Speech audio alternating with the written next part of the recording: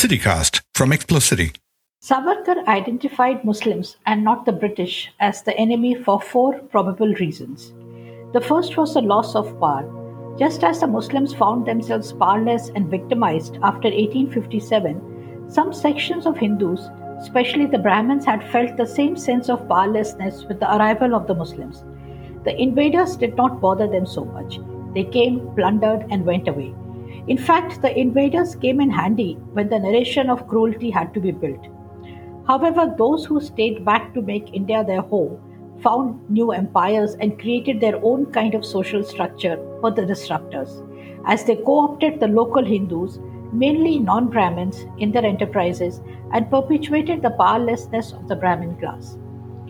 This is the reason the Hindu right-wing movement in India, whether the Hindu Mahasabha or the RSS, has been spearheaded by Brahmins, the caste that was the first to adopt an English education and a westernized lifestyle because they suffered from what V.S. Naipaul called an amalgam of self-adoration and self-contempt. A consequence of this was the deliberate vilification of the Muslims propelled by social and economic insecurity. The second reason Muslims were targeted was because with the collapse of the Mughal Empire and the British reprisals after the revolt of 1857, Muslims as a community were considerably weakened and insecure. They were an easy enemy to take on. 3. Given the global rivalry between Christianity and Islam, there was a case for Hindu-British partnership against the Muslims.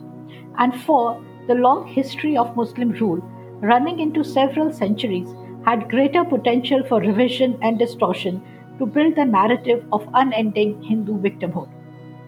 To this end, writes Pankaj Mishra, Savarkar built a lurid narrative of Muslims humiliating Hindus, but he also played up Muslims' fierce unity of faith, that social cohesion and valorous fervor which made them a body so irresistible.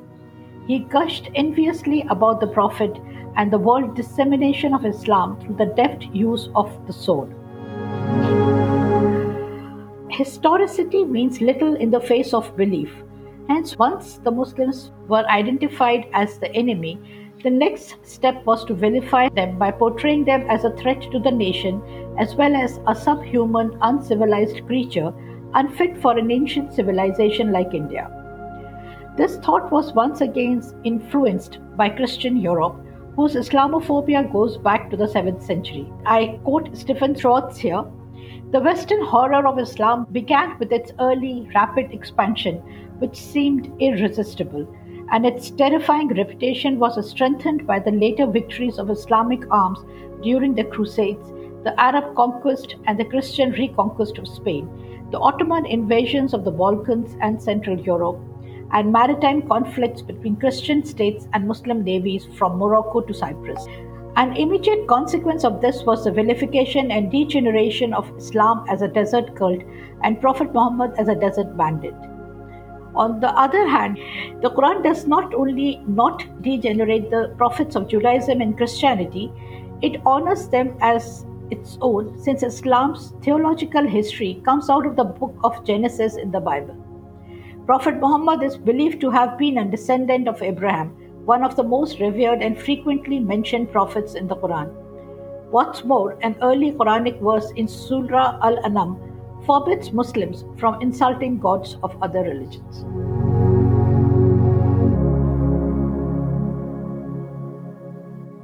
A very interesting study at Hebrew University found that the brain inflates numbers under some circumstances.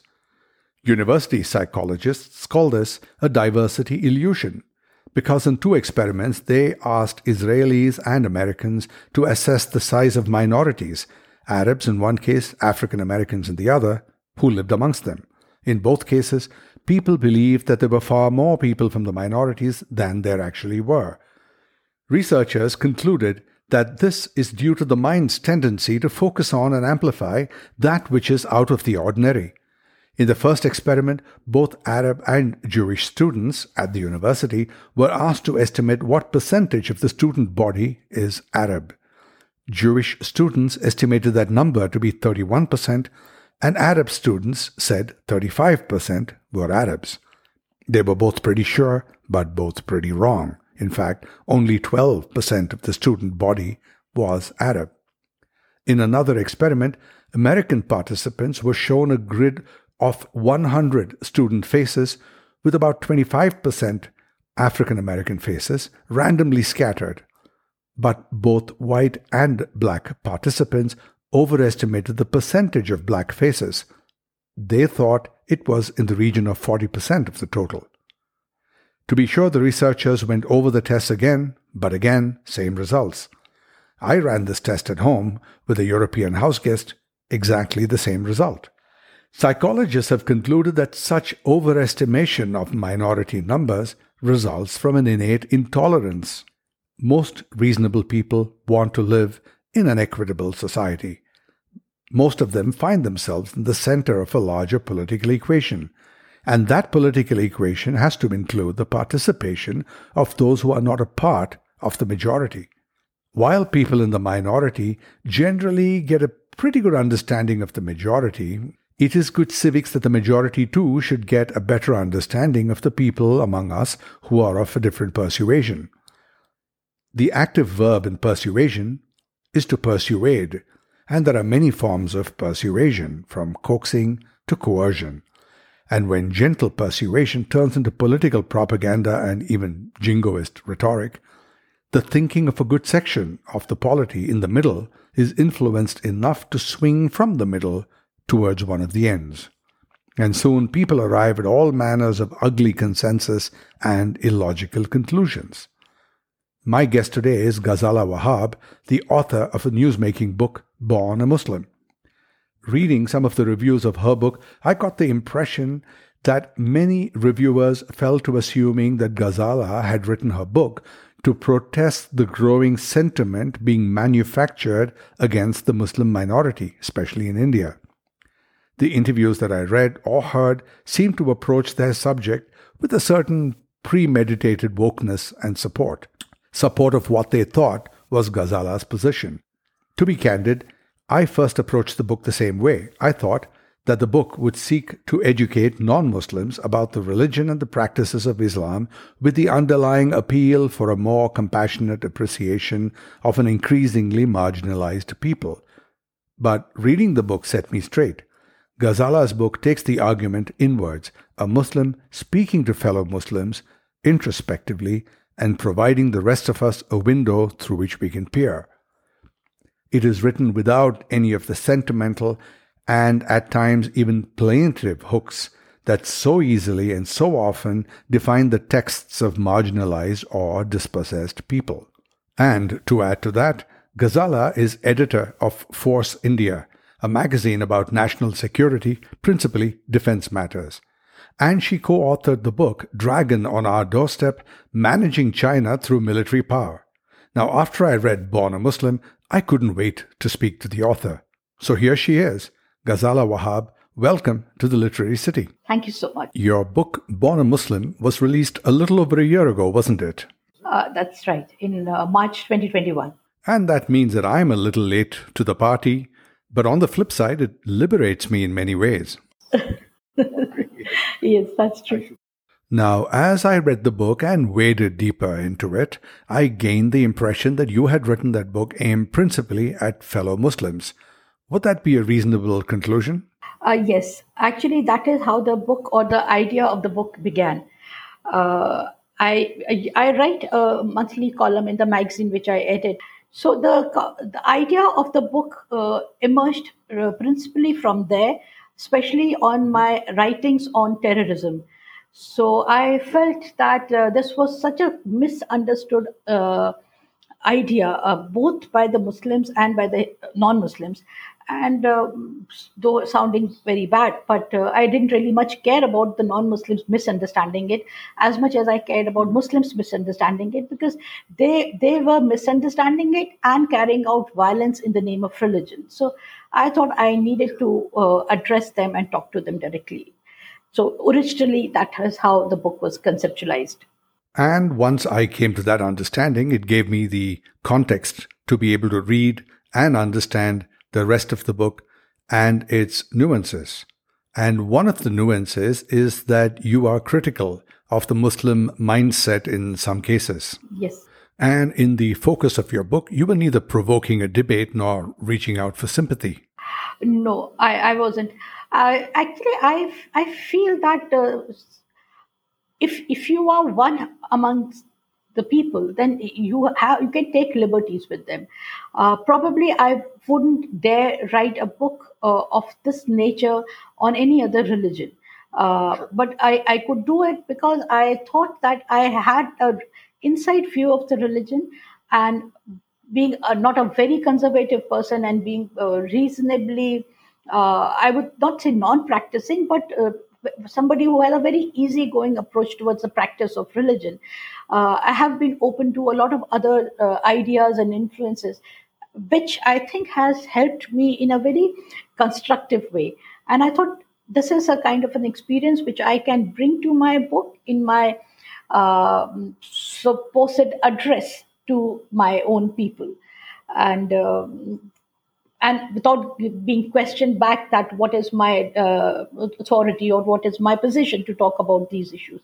Though a lot of Muslims do get back at me talking about this, digging out old pictures of my family photographs from on social media and saying that I have no business commenting on Islam. I'm not a Muslim in the real sense, but that number is very, very small. The majority has actually taken the book in the spirit it was written. And I have very surprisingly received so many calls from Muslims and elderly Muslims saying that, oh, but and this is a story of my house also. I felt when I was reading this that you were telling my story. The struggle with the conservative elements, the struggle with modernity, the struggle of being, the fear of being sidelined, a fear of not getting equal opportunities, this balancing of your life, your public and personal life. And on top of this, the overhang of being a minority in a country which was increasingly becoming majoritarian.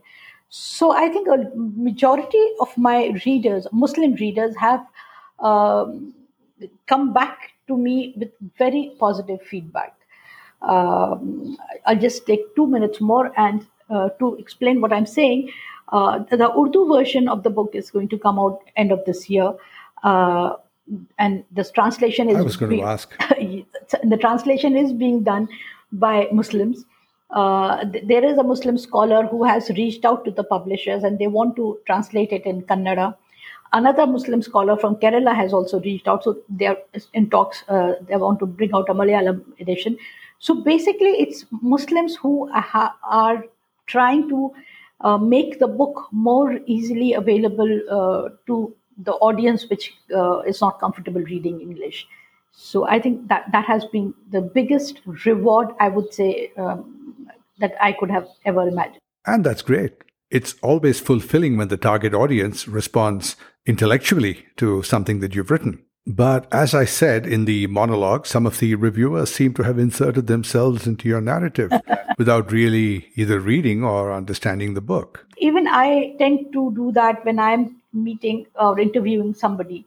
So I think that's a very bad habit. They have an opinion, they have this problem. So I'm also guilty of that. That's very charitable of you to say. But, isn't there a case for shut up and listen?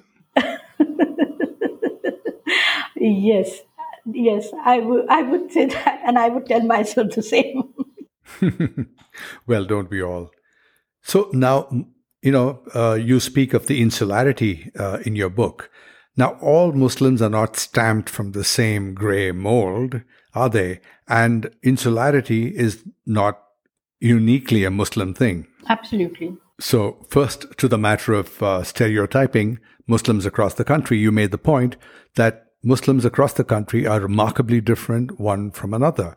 I'd like principally to talk about the Muslims in the South versus the Muslims in the North. Let's start with the South.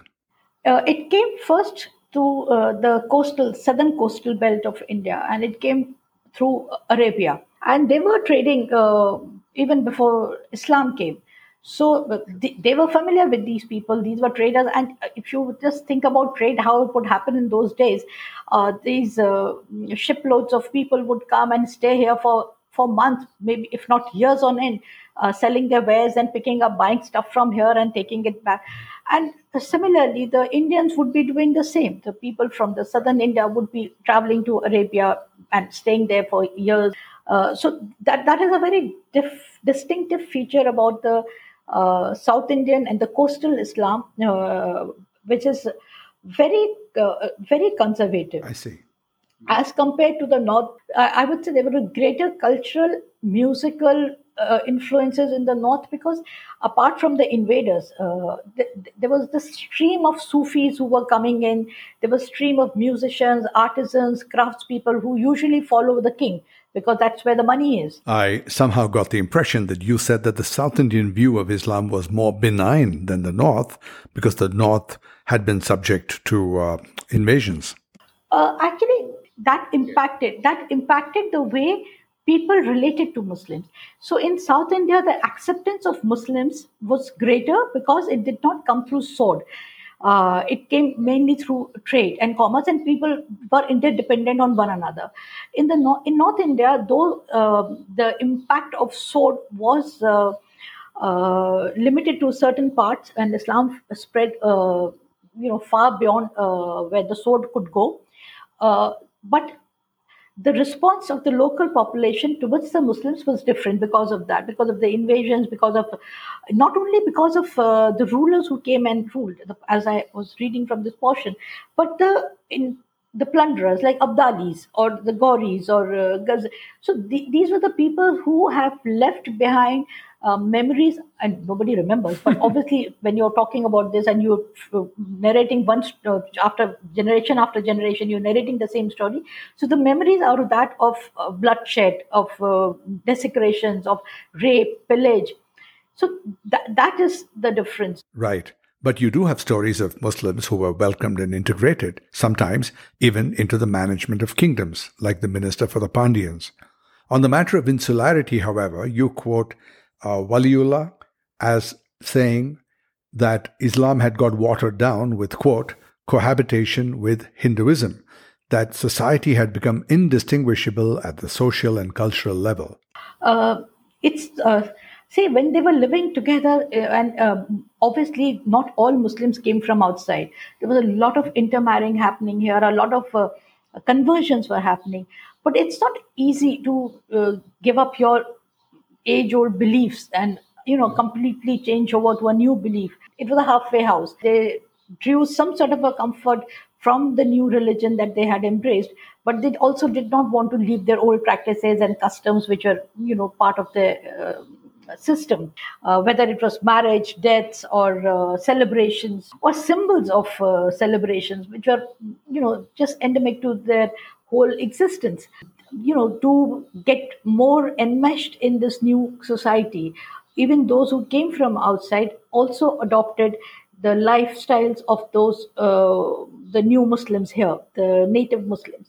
Even today, our culture is similar. It's all geographical culture. Our the marriage rituals. I mean, except for the fact that there are peras and there's a nikah, but premarital rituals are identical. Whether it's in North India, you have a thing like called where you put haldi on the bride and the groom. It's common to all religions. Or wearing of red. The bride wears red in North India, whether she's a Hindu bride or a Muslim bride. Red is the auspicious color. Muslims in North India or the UP belt, they don't apply tika and sindoor. But Muslims in West Bengal did that also. They applied sindoor. Married women would apply sindoor. In South India, a married woman would wear a tila, which is that round thing, which is a symbol of marriage. So I think this was only natural that something like this would happen. And that was the reason why when people like Shah Waliullah, they went to Arabia for Hajj, and they saw how the Arabian Muslims were leading their lives. They felt that this is the model of Muslim. This is how a Muslim should be. So they wanted this sort of a uniformity in Muslims everywhere. They imagined that Islam meant a Muslim to look like this, the way the Saudi or the Arabian man or a woman looks like. He started talking about a Muslim should not only be a Muslim in faith but in appearance also. So this idea of a Islamic appearance. That was the first time this was brought out in India, that a Muslim need to have an appearance. Otherwise, Islam as a religion has no concept of a physical appearance. And then you also quote Qamar Rahman. Yes, Qamar Rahman. Now, Qamar Rahman, he called for a moderate and progressive Muslim, which he described as Islam in its truest form. We did just speak of uniformity, and uniformity is another word for insularity because one causes the other, and that causes tribalism. And the purpose of tribalism is to create a certain political homogeneity so that a diktat can travel across more people. I agree with you completely. So I think this, what you're saying, I agree with you completely. This is also a tool by which you can control a vast number of people. You just say one thing and everybody falls in line. So it's just a mechanism of controlling people. And that is something that is common to so many religions, if not all of them. But now coming to the middle of your book, you devote over 100 pages, thereabouts, to a general description of Islam. Now, personally, I found it fascinating, but the question I have to ask is, was it necessary, and how is your text different from the many other texts that exist on the subject? Actually, it's not different. It's only different. The only difference is in the way it has been presented. I mean, I have picked up information. I have picked up references from all other writers who have written about Islam and Islamic practice. So it's not that I am doing something which is new or unique, or I'm presenting my perspective. It's just that I have presented it in the manner it came to me, the way I understood it. Why so detailed a text, and who is it directed at? Both Muslims and Hindus. I'll tell you why. Because when I read the Quran, when I started to read the Quran, I was reading it in Arabic without understanding a word of it. Nobody in my family understands it, and I have a family of very reasonably conservative people also. My mother is a great practitioner of religion. She says her namaz 5 times a day. She fasts 30 days during Ramzan. So she's as devout a Muslim as you would find. But even she doesn't understand anything. And most Muslims in my experience is from India, so I can only talk about India. Most Muslims in India, when they talk of something that Islam says, they're actually not referring to the Quran itself. They're referring to the ancillary text. They're referring to the Hadith. Yeah, the Hadith. And they use this interchangeably without realizing that actually Hadiths were written something like 200 years after the death of the Prophet. So it's impossible that they can be taken seriously and they would be accurate. Who remembers anything after 10 years or 15 years? So somebody who actually sat down compiling these memories of people who were long dead, how could those be taken as seriously as the written word in the Quran? My mother, whenever I asked her something about Islam, she would say, yes, I know, I have read it somewhere. I said, where have you read it? No, I have read it. So that is why I felt that there's a large number of people who do not know what they have read and where they have read, and if at all what they have read is correct. If it's any consolation, all of the above is not specific to Islam. I dare say that very few people understand Sanskrit text. Yeah, but I could only write about Islam. Different religions, same conversations. Let's talk about language, since this podcast is all about language. Now, you said that, you made the case that pronunciation and semantics could change interpretation, as in every language and every law. Yes. You make a mention of the book, The Syro-Aramaic reading of the Quran. Now, it is said that the Prophet received the Quran from Jibril. My question is, in what language did he receive this? Is there a commonly accepted view? I don't know, and I have not mentioned that. No, you didn't mention it, but the book title that you refer to is Syro-Aramaic reading of the Quran. And then when the Prophet spoke the text someone to transcribe, in what language would that have been? Do the scholars conclude or agree it was Arabic? Actually, on this, there are texts available, and this language was Arabic, because I have quoted a conversation where when the Quran was being compiled in a written format for the first time. So the people who were doing that, the Khatibs, they were advised that if there is a difference of opinion among you, so the opinion of the Quraysh will hold, because the Quran was revealed in the language of the Quraysh. So that was obviously the Arabic language. So there is a record of this kind of a conversation which I have quoted in the book. But how it came to the Prophet, that I don't know. No, there's no reference to that.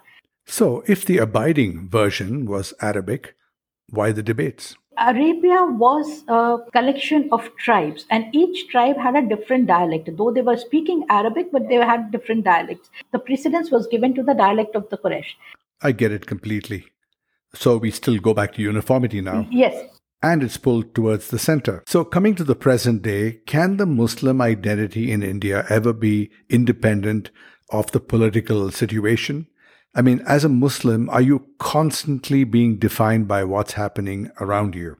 Until a few years ago, I did not see myself as a Muslim journalist talking about Muslim issues. I have never spoken about Muslim issues in the past because they were not really, it was not my work. It was not, Islam was not my career. It was just my faith. Now I'm identified as a Muslim woman, as a Muslim writer, a Muslim journalist, which was not the case earlier. Is it not ironic in that case that your career, principally your day job, if you like, is to write about national security and defense? I mean, you can imagine national security is such a huge bogey.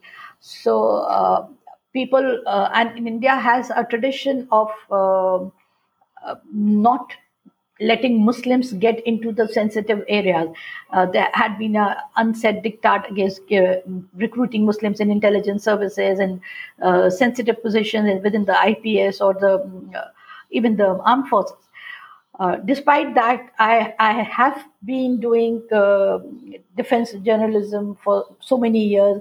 I have been visiting facilities, installations of, and sensitive installations of the three armed service forces, Army, Air Force, Navy. I've visited laboratories, DRDO laboratories. So nobody ever saw me as a Muslim person visiting these places. And I was never conscious of the fact that I'm doing something great being a Muslim.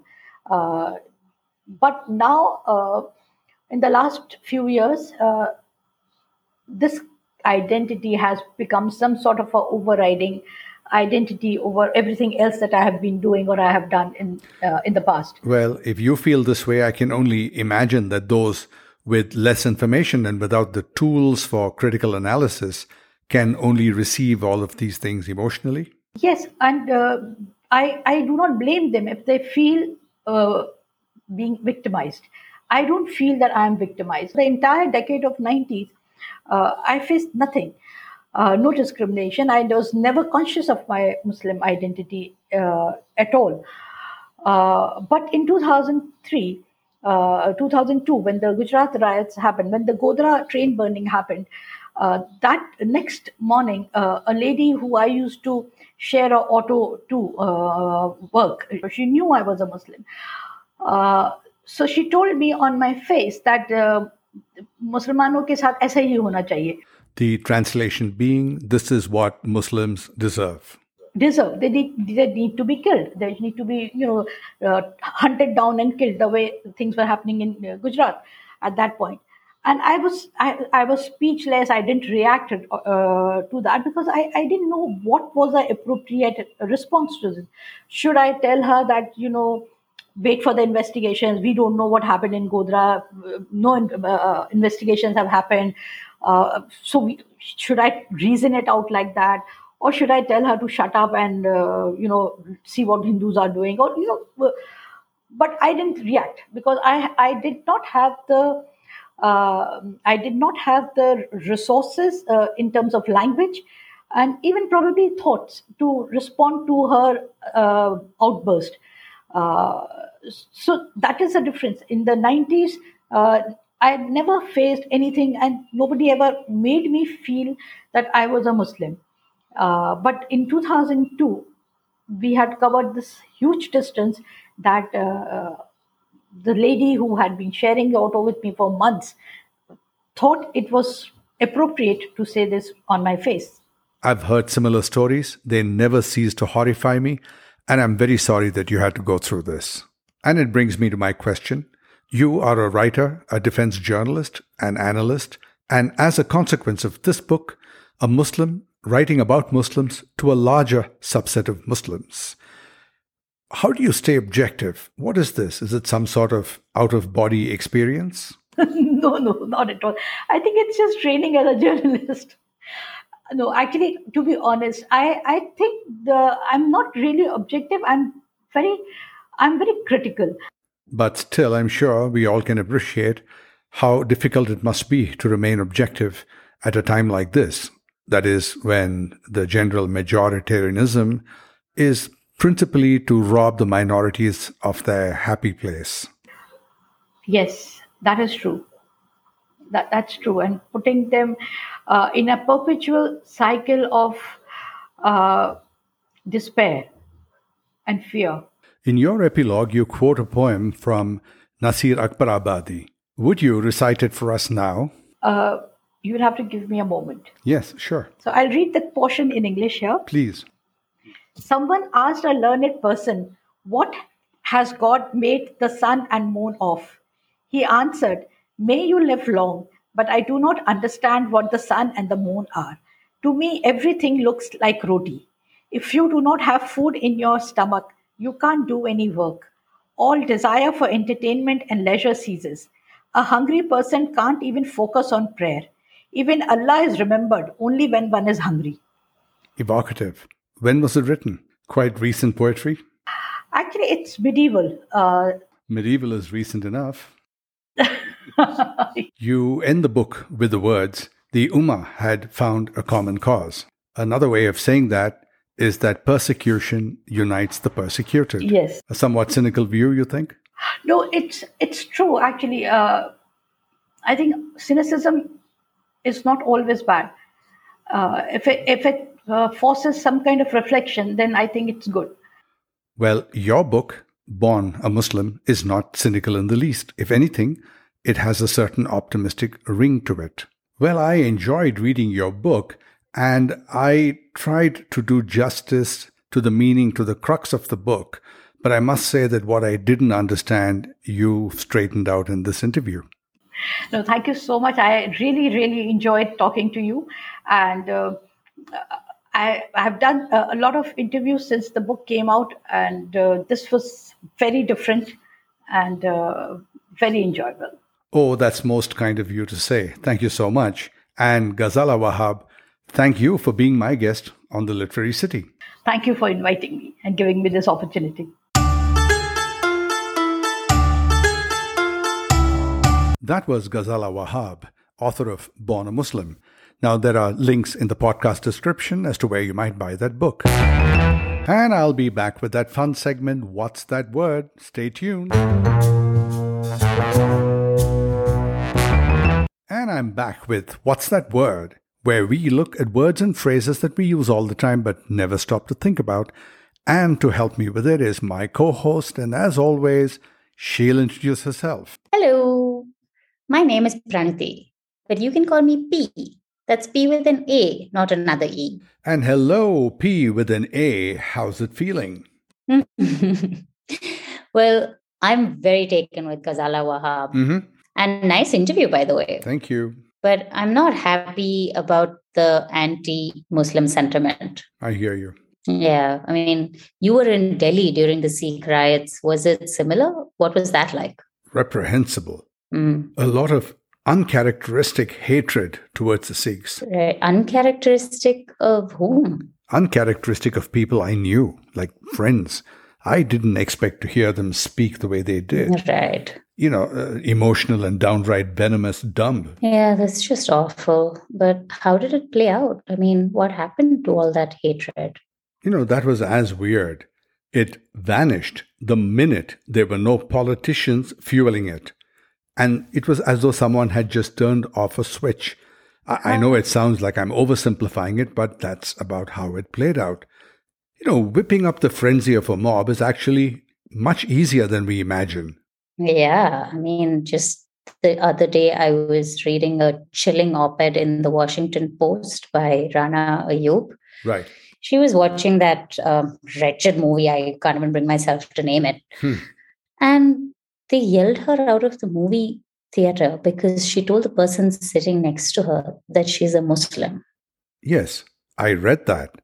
I can't claim that I know what it feels like to be a part of the minority, but I did benefit from some very erudite people educating me on the mind of a minority, especially this one Sikh gentleman in New Delhi. Who? Right. That would be a shout out to one Mr. Jaswant Singh Matharu, a senior bureaucrat, great guy. And this was just after the riots when the Sikhs were set upon, and he was telling me about how he felt. Right. Many, many years ago. Well, so much for all that. Anywho, P with an A, what's that word? You used the word coaxing in your monologue. Yes, I did. It seems like an interesting word. Yes, it is. Yeah, so what's the noun form of coaxing? Coaxing, it is an interesting word, and I will get to the noun form in a bit. But first, you know the basic meaning of coaxing. Yeah, I mean, to persuade someone nicely, maybe use a little flattery. Oh, would you now? But yes, that is at the heart of the etymology. In its original form, a coax was a fool, a simpleton, a ninny. Really? I can see that though. Well, yes, in the late 16th century, actually between 1560 and 1580-ish, the slang phrase was to make a coax of someone. Which was to make a fool of someone? Exactly. And it was spelled coax like the drink, C-O-K-E-S. And the gerund was C-O-K-E-S-I-N-G, coaxing. Present participle, of course. Of course. Why didn't you just say that in the first place? It's a gerund. Well, yeah. But when did it cease to have a negative connotation? When did it cease to have... I don't think it has ceased to have a negative connotation. That is true. Think about it. The person who can coax someone into something is clearly the smarter person. A manipulative and scheming individual who should be called out without delay on Twitter with an appropriate hashtag. Yeah, hashtag coax. Hashtag coax. Well, that is funny. Well, there's your noun form as well. Yeah, truth be told, I like cokes and rum. Cokes are stupid even without rum. But I dare say that you can create a cokes simply by putting some rum in him. That is true. Or her. Hey, well, that's my cue. Bye.